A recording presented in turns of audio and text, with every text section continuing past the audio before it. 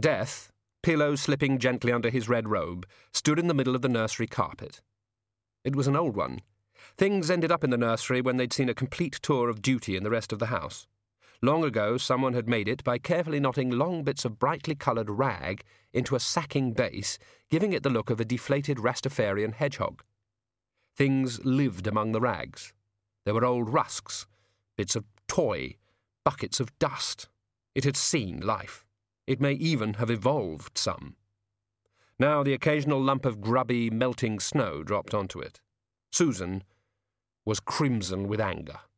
"I mean, why?" she demanded, walking round the figure. "This is Hogswatch. It's supposed to be jolly, with mistletoe and holly and other things ending in olly. It's a time when people want to feel good about things and eat until they explode. It's a time when they want to see all their relatives—" She stopped that sentence. "I mean, it's a time when humans are really human," she said, "and they don't want a skeleton at the feast. Especially one, I might add, who's wearing a false beard and has got a damn cushion shoved up his robe. I mean, why?" Death looked nervous. "Albert said it would help me get into the spirit of the thing. It's good to see you again." There was a small, squelchy noise. Susan spun round, grateful right now for any distraction. "Don't think I can't hear you. They're grapes, understand? And the other things are satsumas. Get out of the fruit bowl." "Can't blame a bird for trying," said the raven sulkily from the table. "And you leave those nuts alone. They're for tomorrow." "Squeak!" said the Death of Rats, swallowing hurriedly. Susan turned back to Death. The Hogfather's artificial stomach was now at groin level. "This is a nice house," she said, "and this is a good job, and it's real, with normal people, and I was looking forward to a real life where normal things happen, and suddenly the old circus comes to town. Look at yourselves. 3 stooges, no waiting. Well, I don't know what's going on, but you can all leave again, right? This is my life. It doesn't belong to any of you. It's not going to—" There was a muffled curse, a rush of soot, and a skinny old man landed in the grate. "Bum!" he said. "Good grief!" raged Susan. "And here is Pixie Albert. Well, well, well. Come along in, do. If the real Hogfather doesn't come soon, there's not going to be a room." "He won't be joining us," said Death. The pillow slid softly onto the rug. "Oh, and why not? Both of the children did letters to him," said Susan. "There's rules, you know." "Yes, there are rules, and they're on the list. I checked it." Albert pulled the pointy hat off his head and spat out some soot. "Right, he did. Twice," he said. "Anything to drink round here?" "So what have you turned up for?" Susan demanded. "And if it's for business reasons, I will add, then that outfit is in extremely poor taste." "The Hogfather is unavailable." "Unavailable? At Hogswatch?" "Yes." "Why?" "He is— let me see. There isn't an entirely appropriate human word, so let's settle for dead. Yes. He is dead." Susan had never hung up a stocking. She'd never looked for eggs laid by the soul-cake duck. She'd never put a tooth under her pillow in the serious expectation that a dentally inclined fairy would turn up. It wasn't that her parents didn't believe in such things. They didn't need to believe in them. They knew they existed. They just wished they didn't. Oh, there had been presents at the right time, with a careful label saying who they were from, and a superb egg on soul-cake morning filled with sweets. Juvenile teeth earned no less than $1 each from her father, without argument, but it was all straightforward. In fact, when she was 8, she'd found a collection of animal skulls in an attic, relic of some former duke of an inquiring turn of mind. Her father had been a bit preoccupied with affairs of state, and she'd made $27 before being found out. The hippopotamus molar had, with hindsight, been a mistake. Skulls never frightened her, even then. She knew now that they'd been trying to protect her. She hadn't known then that her father had been Death's apprentice for a while, and that her mother was Death's adopted daughter.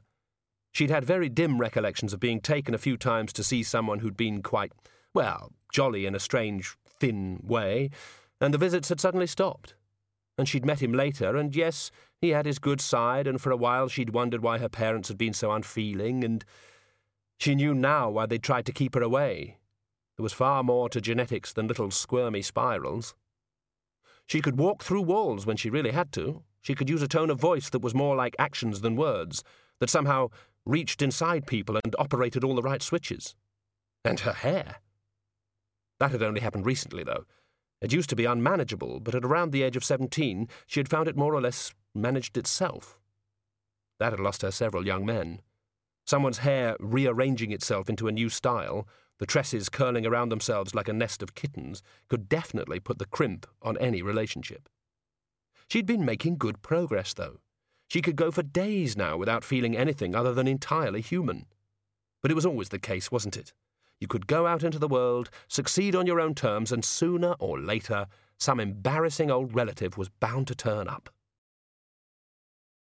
Grunting and swearing, the gnome clambered out of another drain pipe, jammed its hat firmly on its head, threw its sack onto a snowdrift, and jumped down after it. "It's a good one," he said. Take him weeks to get rid of that one." He took a crumpled piece of paper out of a pocket and examined it closely. Then he looked at an elderly figure working away quietly at the next house. It was standing by a window, drawing with great concentration on the glass. The gnome wandered up, interested, and watched critically.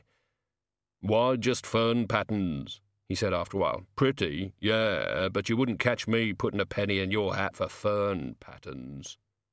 The figure turned, brush in hand. "I happen to like fern patterns," said Jack Frost, coldly. "It's just that people expect, sad, big-eyed kids, kittens looking out of boots, little doggies, that sort of thing." "I do ferns." "Or big pots of sunflowers, happy seaside scenes." "And ferns." "I mean, supposing some big high priest wanted you to paint the temple ceiling with gods and angels and such like, what did you do then?" "He could have as many gods and angels as he liked, provided they looked like ferns." "I resent the implication that I am solely fern-fixated," said Jack Frost. "I can also do a very nice paisley pattern." "What's that look like, then?" "Well, it does, admittedly, have a certain ferny quality to the uninitiated eye." Frost leaned forward. "Who are you?" The gnome took a step backwards. "You're not a tooth fairy, are you? I see more and more of them about these days. Nice girls." Nah, not teeth," said the gnome, clutching his sack. "What then?" The gnome told him. "Really?" said Jack Frost. "I thought they just turned up." "Well, come to that, I thought frost on the windows just happened all by itself," said the gnome. "Yeah, you don't half look spiky. I bet you go through a lot of bed sheets." "I don't sleep," said Frost icily, turning away. "And now, if you'll excuse me, I have a large number of windows to do. Ferns aren't easy. You need a steady hand." "What do you mean, dead?" Susan demanded. "How can the Hogfather be dead? Isn't he what you are? An anthropomorphic personification. Yes, he has become so. The spirit of Hogswatch." "But how? How can anyone kill the Hogfather? Poisoned sherry? Spikes in the chimney?" "There are more subtle ways." "Cough, cough, cough, cough. Oh dear, this soot," said Albert loudly, "chokes me up something cruel." "And you've taken over?" said Susan, ignoring him. "That's sick." Death contrived to look hurt. "I'll just go and have a look somewhere," said Albert, brushing past her and opening the door.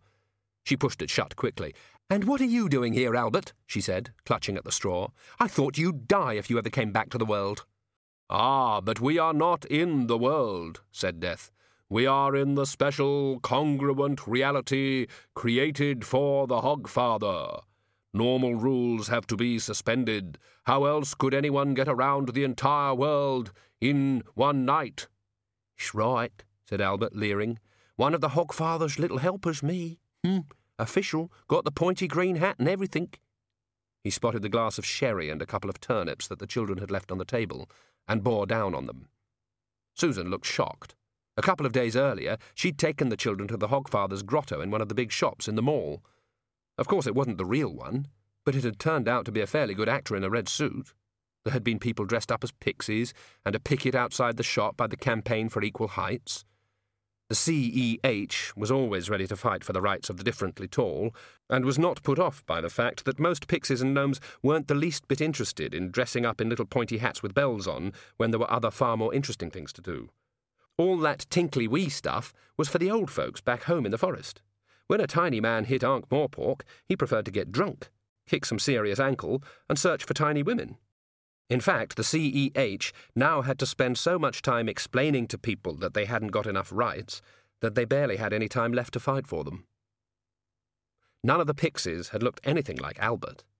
If they had, people would have only gone into the grotto armed. "Been good, have you?" said Albert, and spat into the fireplace. Susan stared at him. Death leaned down. She stared up into the blue glow of his eyes. "You are keeping well," he said. "Yes." "Self-reliant, making your own way in the world?" "Yes." "Good. Well, come, Albert, we will load the stockings and get on with things." A couple of letters appeared in Death's hand. "Someone christened the child Twyla?" "I'm afraid so, but what—" "And the other one Gawain?" "Yes, but look how—" "Why Gawain?" "I suppose it's a good strong name for a fighter." "A self-fulfilling prophecy, I suspect. I see the girl writes in green crayon on pink paper with a mouse in the corner. The mouse is wearing a dress." "I ought to point out that she decided to do that so the Hogfather would think she was sweet," said Susan, "including the deliberate bad spelling. But look, why are you—" "She says she is 5 years old." "In years, yes. In cynicism, she's about 35. Why are you doing the—" "But she believes in the Hogfather?" "She'd believe in anything if there was a dolly in it for her, but you're not going to leave without telling me—" Death hung the stockings back on the mantelpiece. "Now we must be going. Happy Hogswatch. Oh, yes. Ho, ho, ho." "Nice sherry," said Albert, wiping his mouth. Rage overtook Susan's curiosity. It had to travel quite fast. "You've actually been drinking the actual drinks little children leave out for the actual Hogfather?" she said. "Yeah, why not?" "He ain't drinking 'em, not where he's gone." "And how many have you had, may I ask?" "Dunno, ain't counted," said Albert happily. 1,800,706, said Death, "and 68,319 pork pies, and 1 turnip." "It looked pork pie-shaped," said Albert. "Everything does, after a while." "Then why haven't you exploded?" "Dunno. Always had a good digestion." "To the Hogfather, all pork pies are as 1 pork pie, except the one like a turnip. Come, Albert, we have trespassed on Susan's time." "Why are you doing this?" Susan screamed. "I am sorry I cannot tell you. Forget you saw me. It's not your business." "Not my business. How can—" "And now we must be going." "Nighty-night," said Albert. The clock struck twice for the half hour. It was still 6:30, and they were gone. The sledge hurtled across the sky. "She'll try to find out what this is all about, you know," said Albert. "Oh, dear." "Especially after you told her not to." "You think so?" "Yeah," said Albert. "Dear me, I still have a lot to learn about humans, don't I?" "Well, I don't know," said Albert. "Obviously it would be quite wrong to involve a human in all this. That is why, you will recall, I clearly forbade her to take an interest." "Yeah, you did." "Besides, it's against the rules." "You said them little grey buggers had already broken the rules." "Yes, but I can't just wave a magic wand and make it all better. There must be procedures." Death stared ahead for a moment and then shrugged. "And we have so much to do. We have promises to keep." "Well, the night is young," said Albert, sitting back in the sacks. "The night is old. The night is always old." The pigs galloped on. Then, "No, it ain't." "I'm sorry?" "The night isn't any older than the day, master. Stands to reason. There must have been a day before anyone knew what the night was." "Yes, but it's more dramatic." "Oh, right then." Susan stood by the fireplace. It wasn't as though she disliked death. Death, considered as an individual rather than life's final curtain, was someone she couldn't help liking, in a strange kind of way. Even so, the idea of the Grim Reaper filling the Hogswatch stockings of the world didn't fit well in her head, no matter which way she twisted it. It was like trying to imagine Old Man Trouble as the Tooth Fairy. Oh yes, Old Man Trouble. Now there was a nasty one for you. But honestly, what kind of sick person went around creeping into little children's bedrooms all night? Well, the Hogfather, of course, but there was a little tinkling sound from somewhere near the base of the Hogswatch tree. The raven backed away from the shards of one of the glittering balls. "Sorry," it mumbled. "Bit of a species reaction there, you know, round, glittering. Sometimes you just got to peck." "That chocolate money belongs to the children." "Squeak," said the Death of Rats, backing away from the shiny coins. "Why is he doing this?" "Squeak." "You don't know either?" "Squeak." "Is there some kind of trouble? Did he do something to the real Hogfather?" "Squeak." "Why won't he tell me?" "Squeak." "Thank you. You've been very helpful." Something ripped behind her. She turned and saw the raven carefully removing a strip of red wrapping paper from a package. "Stop that this minute!" It looked up guiltily. "It's only a little bit," it said. "No one's going to miss it." "What do you want it for, anyway?" "We're attracted to bright colours, right? Automatic reaction." "That's jackdaws." "Damn. Is it?" The Death of Rats nodded. "Squeak." "Ah, so suddenly you're Mr. Ornithologist, are you?" snapped the raven. Susan sat down and held out her hand. The Death of Rats leapt onto it. She could feel its claws like tiny pins. It was just like those scenes where the sweet and pretty heroine sings a little duet with Mr. Bluebird. Well, similar, anyway. In general outline, at least, but with more of a PG rating. Has he gone funny in the head? "Squeak," the rat shrugged. "But it could happen, couldn't it? He's very old, and I suppose he sees a lot of terrible things." "Squeak." "All the trouble in the world," the raven translated. "I understood," said Susan. That was a talent, too. She didn't understand what the rat said, she just understood what it meant. "There's something wrong, and he won't tell me," said Susan. That made her even more angry. "But Albert is in on it, too," she added. She thought. Thousands, millions of years in the same job, not a nice one. It isn't always cheerful old men passing away at a great age. Sooner or later it was bound to get anyone down. Someone had to do something. It was like that time when Twyla's grandmother had started telling everyone that she was the Empress of Krull and had stopped wearing clothes.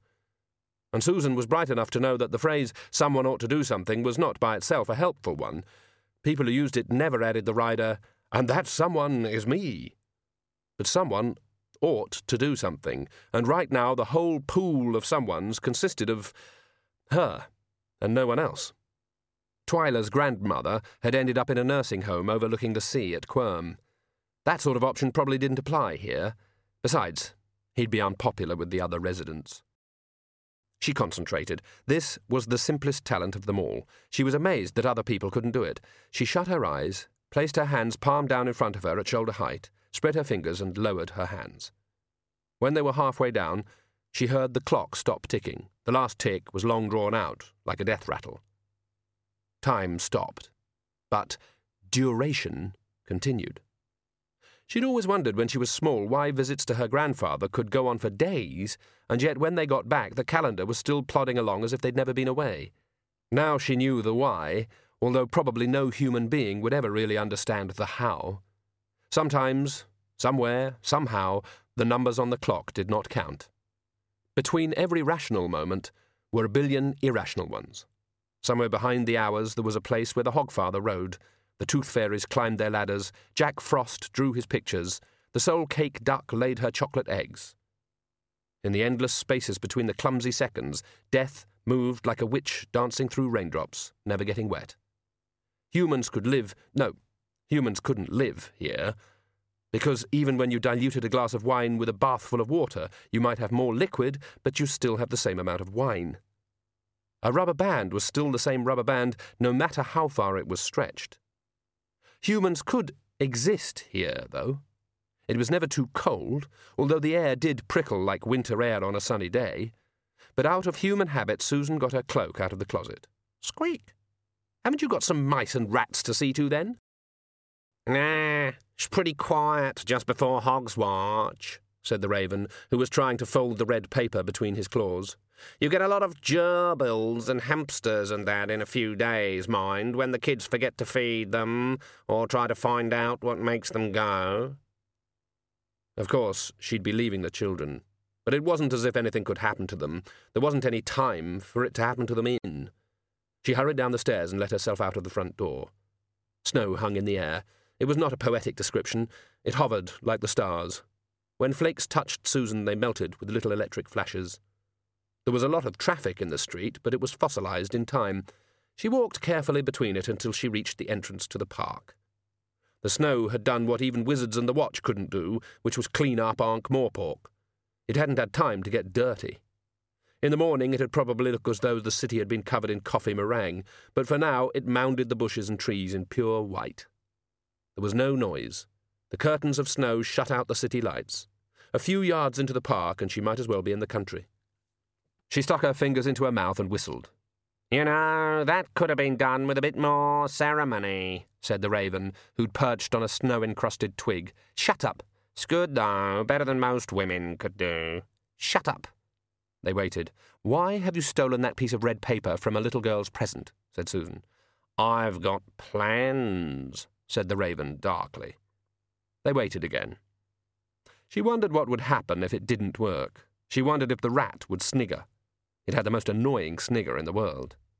Then there were the hoofbeats, and the floating snow burst open, and the horse was there. Binky trotted round in a circle and then stood and steamed. He wasn't saddled. Death's horse didn't let you fall. If I get on, Susan thought, it'll all start again. I'll be out of the light and into the world beyond this one. I'll fall off the tightrope. But a voice inside her said, You want to, though, don't you?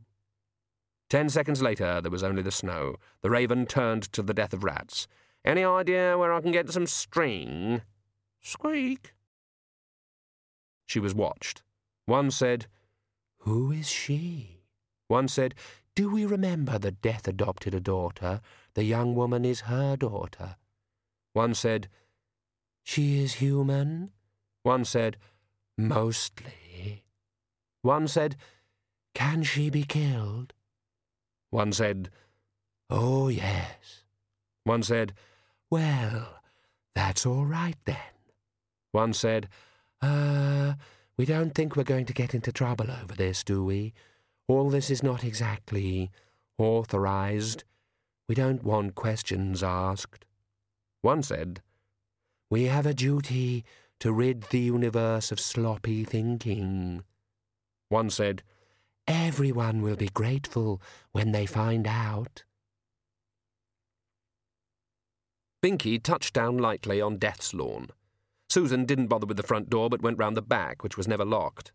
There had been changes, one significant change at least. There was a cat flap in the door. She stared at it. After a second or two, a ginger cat came through the flap, gave her an I'm not hungry and you're not interesting look, and padded off into the gardens. Susan pushed open the door into the kitchen. Cats of every size and colour covered every surface. Hundreds of eyes swivelled to watch her. It was Mrs. Gammage all over again, she thought. The old woman was a regular in beers for the company, and was quite gaga, and one of the symptoms of those going completely yo-yo was that they broke out in chronic cats. Usually cats who'd mastered every detail of feline existence except the whereabouts of the dirt box. Several of them had their noses in a bowl of cream. Susan had never been able to see the attraction in cats. They were owned by the kind of people who liked puddings. There were actual people in the world whose idea of heaven would be a chocolate cat.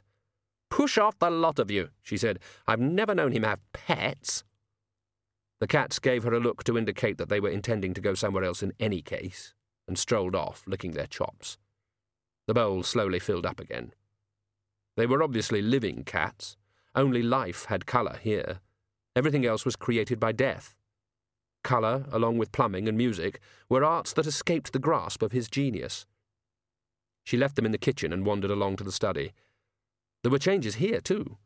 By the look of it, he'd been trying to learn to play the violin again. He'd never been able to understand why he couldn't play music. The desk was a mess. Books lay open, piled on one another. They were the ones Susan had never learned to read. Some of the characters hovered above the pages, or moved in complicated little patterns as they read you while you read them.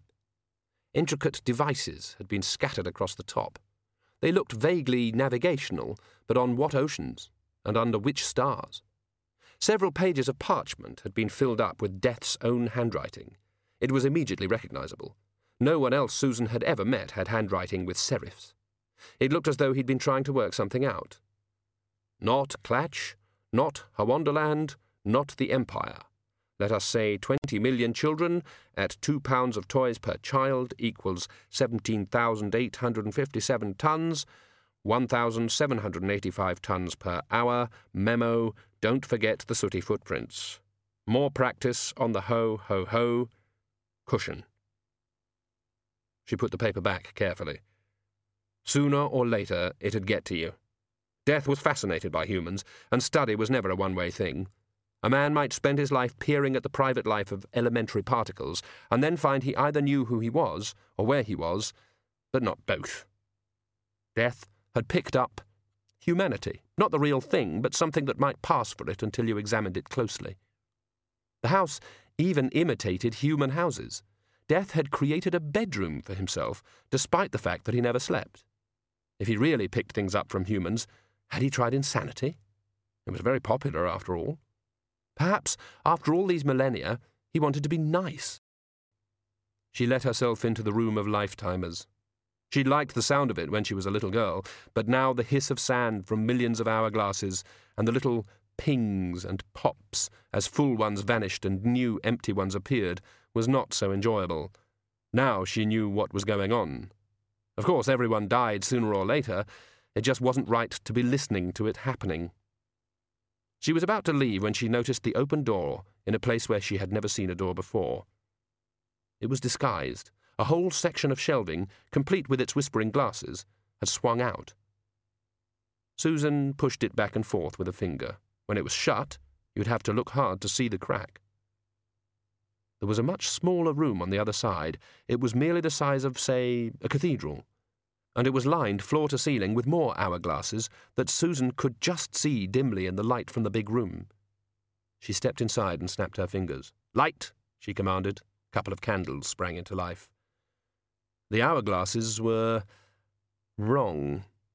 The ones in the main room, however metaphorical they might be, were solid-looking things of wood and brass and glass, but these looked as though they were made of highlights and shadows with no real substance at all. She peered at a large one. The name in it was Offla. The crocodile god, she thought. Well, gods had a life, presumably, but they never actually died as far as she knew. They just dwindled away to a voice on the wind and a footnote in some textbook on religion. There were other gods lined up. She recognized a few of them. But there were smaller lifetimers on the shelf. When she saw the labels, she nearly burst out laughing. The Tooth Fairy, the Sandman, John Barleycorn, the Soul-Cake Duck, the god of... what? She stepped back and something crunched under her feet. There were shards of glass on the floor. She reached down and picked up the biggest. Only a few letters remained of the name, etched into the glass. Hogfather. Oh no, it's true. Grandad, what have you done? When she left, the candles winked out. Darkness sprang back, and in the darkness, among the spilled sand, a faint sizzle and a tiny spark of light. Mustrum Ridcully adjusted the towel around his waist. "How are we doing, Mr. Modo?" The university gardener saluted. "The tanks are full, Mr. Arch-Chancellor, sir," he said brightly, "and I've been stoking the hot water boilers all day." The other senior wizards clustered in the doorway. "Really, Mustrum, I really think this is most unwise," said the lecturer in recent runes. "It was surely sealed up for a purpose." "Remember what it said on the door," said the Dean. "Oh, they just wrote that on it to keep people out," said Ridcully, opening a fresh bar of soap. "Well, yes," said the Chair of Indefinite Studies. "That's right. That's what people do." "It's a bathroom," said Ridcully. "You are all acting as if it's some kind of a torture chamber." "A bathroom," said the Dean, "designed by bloody stupid Johnson. Arch-Chancellor Weatherwax only used it once and then had it sealed up. Mostrum, I beg you to reconsider. It's a Johnson." There was something of a pause, because even Ridcully had to adjust his mind around this. The late, or at least severely delayed, Bergholt Stutley Johnson was generally recognised as the worst inventor in the world, yet in a very specialised sense. Merely bad inventors made things that failed to operate. He wasn't among these small fry. Any fool could make something that did absolutely nothing when you pressed the button. He scorned such fumble-fingered amateurs. Everything he built worked. It just didn't do what it said on the box. If you wanted a small ground-to-air missile, you asked Johnson to design an ornamental fountain. It amounted to pretty much the same thing, but this never discouraged him, or the morbid curiosity of his clients. Music, landscape, gardening, architecture, there was no start to his talents. Nevertheless, it was a little bit surprising to find that Bloody Stupid had turned to bathroom design. But, as Ridcully said, it was known that he had designed and built several large musical organs, and when you got right down to it, it was all just plumbing, wasn't it? The other wizards who'd been there longer than the Arch-Chancellor took the view that if Bloody Stupid Johnson had built a fully functional bathroom, he'd actually meant it to be something else. "You know, I've always felt that Mr. Johnson was a much maligned man," said Ridcully eventually. "Well, yes, of course he was," said the lecturer in recent runes, clearly exasperated. "That's like saying that jam attracts wasps, you see." "Not everything he made worked badly," said Ridcully stoutly, flourishing his scrubbing brush. "Look at that thing they use down in the kitchens for peeling the potatoes, for example." "Ah, you mean the thing with the brass plate on it saying improved manicure device, Arch-Chancellor?" "Listen, it's just water," snapped Ridcully. "Even Johnson couldn't do much harm with water. Modo, open the sluices." The rest of the wizards backed away as the gardener turned a couple of ornate brass wheels. "I'm fed up with groping around for the soap like you fellows," shouted the Arch-Chancellor as water gushed through hidden channels. "Hygiene! That's the ticket!" "Don't say we didn't warn you," said the Dean, shutting the door. I still haven't worked out where all the pipes lead, sir," Modo ventured. "We'll find out, never you fear," said Ridcully happily. He removed his hat and put on a shower cap of his own design. In deference to his profession, it was pointy. He picked up a yellow rubber duck. "Man the pumps, Mr. Modo, or dwarf them, of course, in your case." "Yes, Arch-Chancellor." Modo hauled on a lever. The pipes started a hammering noise, and steam leaked out of a few joints. Ridcully took a last look around the bathroom. It was a hidden treasure, no doubt about it. Say what you like, old Johnson must sometimes have got it right, even if it was only by accident. The entire room, including the floor and ceiling, had been tiled in white, blue, and green. In the centre, under its crown of pipes, was Johnson's patent Typhoon, superior indoor ablutorium with automatic soap dish, a sanitary poem in mahogany, rosewood, and copper. He'd got Modo to polish every pipe and brass tap until they gleamed. It had taken ages. Ridcully shut the frosted door behind him. The inventor of the ablutionary marvel had decided to make a mere shower a fully controllable experience, and one wall of the large cubicle had a marvellous panel covered with brass taps cast in the shape of mermaids and shells and for some reason pomegranates. There were separate feeds for salt water, hard water, and soft water, and huge wheels for accurate control of temperature. Ridcully inspected them with care. Then he stood back, looked around at the tiles, and sang, "Me, me, me." His voice reverberated back at him. "A perfect echo," said Ridcully, one of nature's bathroom baritones. He picked up a speaking tube that had been installed to allow the bather to communicate with the engineer. "All systems go, Mr. Modo." "Aye, aye, sir." Ridcully opened the tap marked spray and leapt aside because part of him was still well aware that Johnson's inventiveness didn't just push the edge of the envelope, but often went across the room and out through the wall of the sorting office. A gentle shower of warm water, almost a caressing mist, enveloped him. "My word!" he exclaimed and tried another tap. Shower turned out to be a little more invigorating.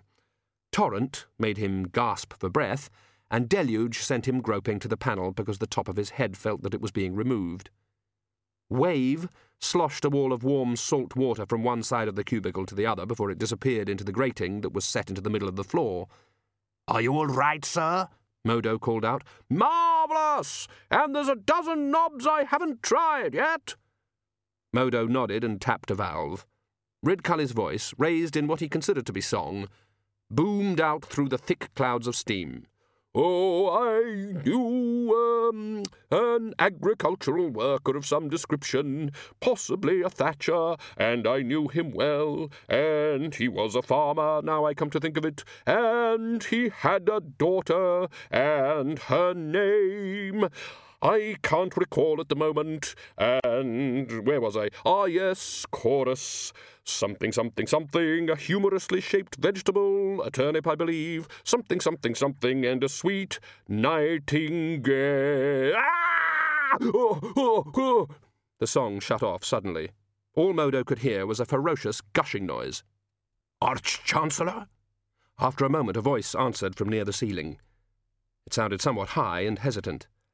I wonder if you would be so very good as to shut the water off from out there, my dear chap. Quite gently, if you wouldn't mind." Modo carefully spun a wheel. The gushing sound gradually subsided. "Oh, well done," said the voice, but now from somewhere nearer floor level. "Well, jolly good job. I think we can definitely call it a success. Yes, indeed. I wonder if you could help me walk for a moment. I inexplicably feel a little unsteady on my feet." Modo pushed open the door and helped Ridcully out and onto a bench. He looked rather pale. "Yes, indeed," said the Arch-Chancellor, his eyes a little glazed. "Astoundingly successful. Just a minor point, Modo." "Yes, sir." "There's a tap in there we perhaps should leave alone for now," said Ridcully. "I esteem it a service if you could go and make a little sign to hang on it." "Yes, sir." "Saying, do not touch at all, or something like that." "Right, sir." "Hang it on the one marked Old Faithful." "Yes, sir." "No need to mention it to the other fellows, "Yes, sir."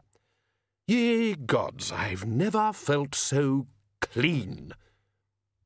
From a vantage point among some ornamental tilework near the ceiling, a small gnome in a bowler hat watched Ridcully carefully. When Modo had gone, the Arch-Chancellor slowly began to dry himself on a big fluffy towel. As he got his composure back, so another song wormed its way under his breath. "On the second day of Hogswatch, I sent my true love back, a nasty little letter, oh, yes, indeed, and a partridge in a pear tree." The gnome slid down onto the tiles and crept up behind the briskly shaking shape. Ridcully, after a few more trial runs, settled on a song which evolves somewhere on every planet where there are winters. It's often dragooned into the service of some local religion, and a few words are changed, but it's really about things that have to do with gods only in the same way that roots have to do with leaves. "The rising of the sun and the running of the deer." Ridcully spun. A corner of wet towel caught the gnome on the ear and flicked it onto its back. "I saw you creeping up," roared the Arch-Chancellor. "What's the game then, eh? Small-time thief, are you?" The gnome slid backwards on the soapy surface. "Yeah, what's your game, mister? You ain't supposed to be able to see me." "I'm a wizard. We can see things that are really there, you know," said Ridcully. "And in the case of the bursar, things that aren't there too. What's in this bag?" "You don't want to open the bag, mister. You really don't want to open the bag." "Why? What have you got in it?" The gnome sagged. "It ain't what's in it, mister. It's what'll come out. I has to let 'em out, one at a time. No knowing what'd happen if they all gets out at once." Ridcully looked interested and started to undo the string. "You really wish you hadn't, mister," the gnome pleaded. "Well, what are you doing here, young man?" The gnome gave up. "Well, you know the Tooth Fairy?" "Yes, of course," said Ridcully. "Well, I ain't her, but it's sort of like the same business." "What, you take things away?" Not take away as such, more sort of bring." "Ah, like new teeth?" Like new verrucas," said the gnome. Death threw the sack into the back of the sledge and climbed in after it. "You're doing well, master," said Albert. "The cushion is still uncomfortable," said Death, hitching his belt. "I am not used to a big fat stomach." "Just a stomach's the best I could do, master. You're starting off with a handicap, sort of thing." Albert unscrewed the top off a bottle of cold tea.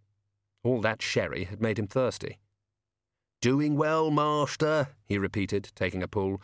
"All the soot in the fireplace, the footprints, them swigged sherries, the sleigh tracks all over the roofs. It's got to work." "You think so?" "Sure." "And I made sure some of them saw me. I know if they are peeping," Death added proudly. "Well done, sir." "Yes." "Oh, here's a tip, though. Just ho, ho, ho will do. Don't say cower brief mortals unless you want them to grow up to be moneylenders or some such." "Ho, ho, ho." "Yes, you're really getting the hang of it." Albert looked down hurriedly at his notebook so that Death wouldn't see his face. "Now, I've got to tell you, master, what'll really do some good is a public appearance. Really." "Oh, I don't normally do them." "The Hogfather's more of a public figure, master, and one good public appearance will do more good than any amount of letting kids see you by accident. Good for the old belief muscles." "Really? Ho, ho, ho." Right, that's really good, master. Where was I? Yes, the shops will be open late. Lots of kiddies get taken to see the Hogfather, you see. Not the real one, of course, just some old geezer with a pillow up his jumper, saving your presence, master." "Not real?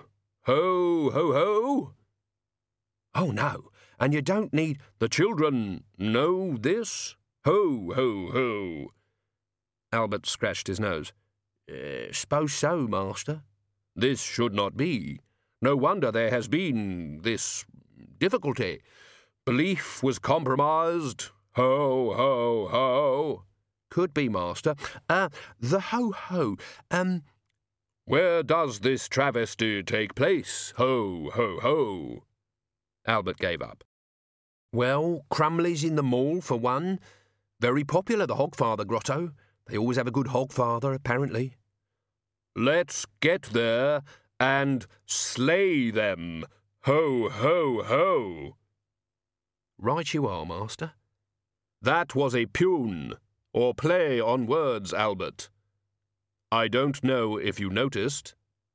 "I'm laughing like hell deep down, sir." "Ho, ho, ho, ho." Arch-Chancellor Ridcully grinned. He often grinned. He was one of those men who grinned even when they were annoyed, but right now he grinned because he was proud. A little sore still, perhaps, but still proud. "Amazing bathroom, ain't it?" he said. "They had it walled up, you know. Damn silly thing to do. I mean, perhaps there were a few teething troubles," he shifted gingerly, "but that's only to be expected. It's got everything, do you see? Foot baths in the shape of clamshells, look. A whole wardrobe for dressing gowns. And that tub over there's got a big blower thingy, so's you get bubbly water without even having to eat starchy food. And this thingy here with the mermaids holding it up is a special pot for your toenail clippings. Oh, it's got everything, this place." "A special pot for nail clippings?" said the Veruca gnome. "Oh, can't be too careful," said Ridcully, lifting the lid of an ornate jar marked bath salts and pulling out a bottle of wine.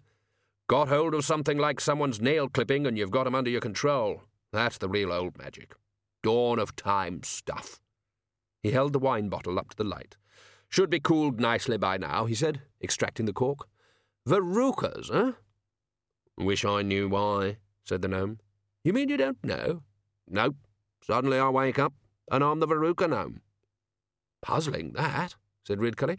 My dad used to say the Veruca gnome turned up if you walked around in bare feet, but I never knew you existed. I thought he just made it up. I mean, tooth fairies, yes, and them little buggers that live in flowers used to collect them myself as a lad, but can't recall anything about Verucas. He drank thoughtfully. Got a distant cousin called Veruca, as a matter of fact. It's quite a nice sound when you come to think of it. He looked at the gnome over the top of his glass.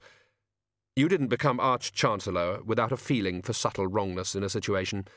Well, that wasn't quite true. It was more accurate to say that you didn't remain Arch-Chancellor for very long. Good job, is it? He said thoughtfully. Dandruff would be better, said the gnome. At least I'd be out in the fresh air. I think we'd better check up on this, said Ridcully. Of course, it might be nothing. Oh, thank you, said the Veruca gnome gloomily. It was a magnificent grotto this year, Vernon Crumley told himself. The staff had worked really hard. The Hogfather's sleigh was a work of art in itself, and the pigs looked really real and a wonderful shade of pink. The grotto took up nearly all of the first floor. One of the pixies had been disciplined for smoking behind the magic tinkling waterfall, and the clockwork dolls of all nations, showing how we could all get along, were a bit jerky and giving trouble, but all in all, he told himself, it was a display to delight the hearts of kiddies everywhere. The kiddies were queuing up with their parents and watching the display owlishly. And the money was coming in. Whoa, how the money was coming in. So that the staff would not be tempted, Mr. Crumley had set up an arrangement of overhead wires across the ceilings of the store. In the middle of each floor was a cashier in a little cage. Staff took money from customers, put it in a little clockwork cable car, sent it whizzing overhead to the cashier, who'd make change, and start it rattling back again. Thus there was no possibility of temptation, and the little trolleys were shooting back and forth like fireworks. Mr. Crumley loved Hogswatch. It was for the kiddies, after all. He tucked his fingers in the pockets of his waistcoat and beamed. Everything going well, Miss Harding? Yes, Mr. Crumley, said the cashier meekly. Jolly good. He looked at the pile of coins. A bright little zigzag crackled off them and earthed itself on the metal grill. Mr. Crumley blinked. In front of him, sparks flashed off the steel rims of Miss Harding's spectacles.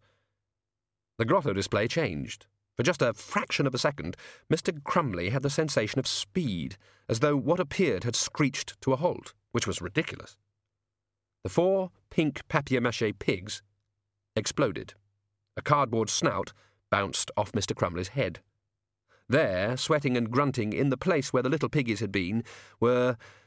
Well, he assumed they were pigs, because hippopotamuses didn't have pointy ears and rings through their noses, but the creatures were huge and grey and bristly, and a cloud of acrid mist hung over each one.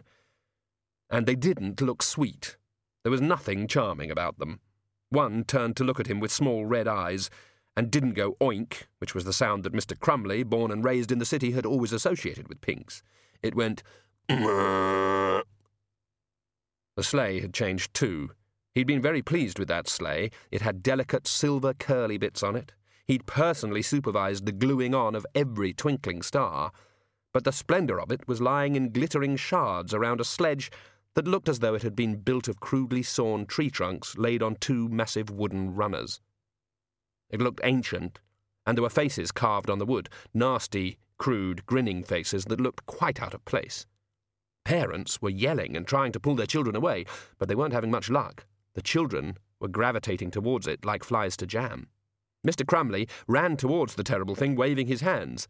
"Stop that! Stop that!" he screamed. "You'll frighten the kiddies!" He heard a small boy behind him say, "They've got tusks. Cool." His sister said, "Hey, look, that one's doing a wee." A tremendous cloud of yellow steam arose. "Look, it's going all the way to the stairs. All those who can't swim, hold on to the banisters."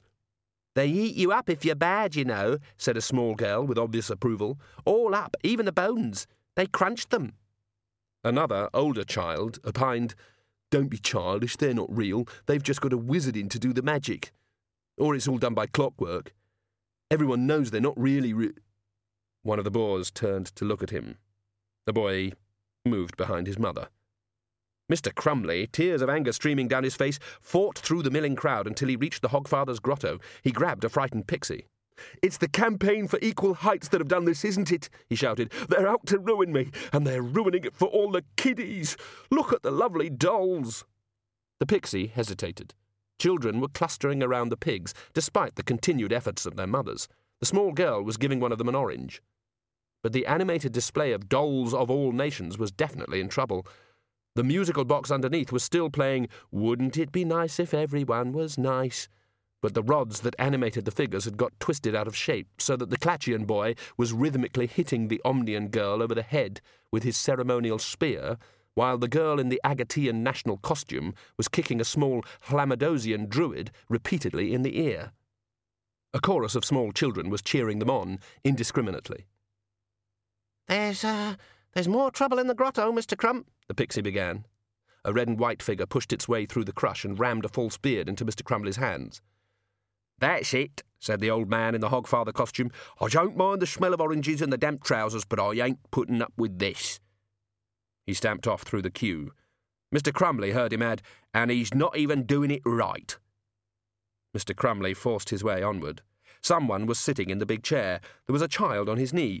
The figure was strange. It was definitely in something like a Hogfather costume, but Mr. Crumley's eye kept slipping. It wouldn't focus. It skittered away and tried to put the figure on the very edge of vision. It was like trying to look at your own ear. "What's going on here? What's going on here?" Mr. Crumley demanded. A hand took his shoulder firmly. He turned round and looked into the face of a grotto pixie. At least it was wearing the costume of a grotto pixie, although somewhat askew, as if it had been put on in a hurry. "Who are you?" The pixie took the soggy cigarette end out of its mouth and leered at him. "Call me Uncle Heavy," he said. "You're not a pixie?" "Nah, I'm a fairy cobbler, mister." Behind Crumley a voice said, "And what do you want for Hogswatch, small human?" Mr. Crumley turned in horror. In front of, well, he had to think of it as the usurping Hogfather, was a small child of indeterminate sex, who seemed to be mostly woolen bobble hat. Mr. Crumley knew how it was supposed to go. It was supposed to go like this. The child was always struck dumb, and the attendant mother would lean forward and catch the Hogfather's eye and say very pointedly in that voice adults use when they're conspiring against children, "You want a baby Tinkler doll, don't you, Doreen? And the just-like-mummy cookery set you've got in the window, and the cut-out kitchen range book. And what do you say?" And the stunned child would murmur, "Thank you," and get given a balloon or an orange. This time, though, it didn't work like that. Mother got as far as, "You want to—" "Why are your hands on bits of string, child?" The child looked down the length of its arms to the dangling mittens affixed to its sleeves. It held them up for inspection. "Clubs," it said. "I see. Very practical." "Are you real?" said the bobble hat. "What do you think?" The bobble hat sniggered. "I saw your piggy do a wee," it said, and implicit in the tone was the suggestion that this was unlikely to be dethroned as the most enthralling thing the bobble hat had ever seen. "Oh, good." "It had a great big—" "What do you want for Hogswatch?" said the Hogfather hurriedly. Mother took her economic cue again and said briskly, "She wants a—" The Hogfather snapped his fingers impatiently. The mother's mouth slammed shut. The child seemed to sense that here was a once-in-a-lifetime opportunity, and spoke quickly. "I want an army, and a big castle with pointy bits," said the child, "and a sword." "What do you say?" prompted the Hogfather. A big sword," said the child after a pause for deep cogitation. "That's right." Uncle Heavy nudged the Hogfather. "They're supposed to say thank you," he said. "Are you sure?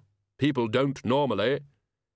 "I meant they thank the Hogfather," Albert hissed, "which is you, right?" "Yes, of course. You're supposed to say thank you." Thank you. And be good. This is part of the arrangement. Yes. Then we have a contract. The Hogfather reached into his sack and produced a very large model castle with, as correctly interpreted, pointy blue cone roofs on turrets suitable for princesses to be locked in, a box of several hundred assorted knights and warriors, and a sword. It was 4 feet long and glinted along the blade. The mother took a deep breath. You can't give her that, she screamed. It's not safe. It's a sword, said the Hogfather. They're not meant to be safe. She's a child, shouted Crumley. It's educational. What if she cuts herself? That will be an important lesson. Uncle Heavy whispered urgently. Oh, really? Oh, well, it's not for me to argue, I suppose. The blade went wooden. And she doesn't want all that other stuff, said Doreen's mother, in the face of previous testimony. She's a girl. Anyway, I can't afford big posh stuff like that. I thought I gave it away, said the Hogfather, sounding bewildered. You do? Said the mother. You do? Said Crumley, who'd been listening in horror. You don't? That's our merchandise.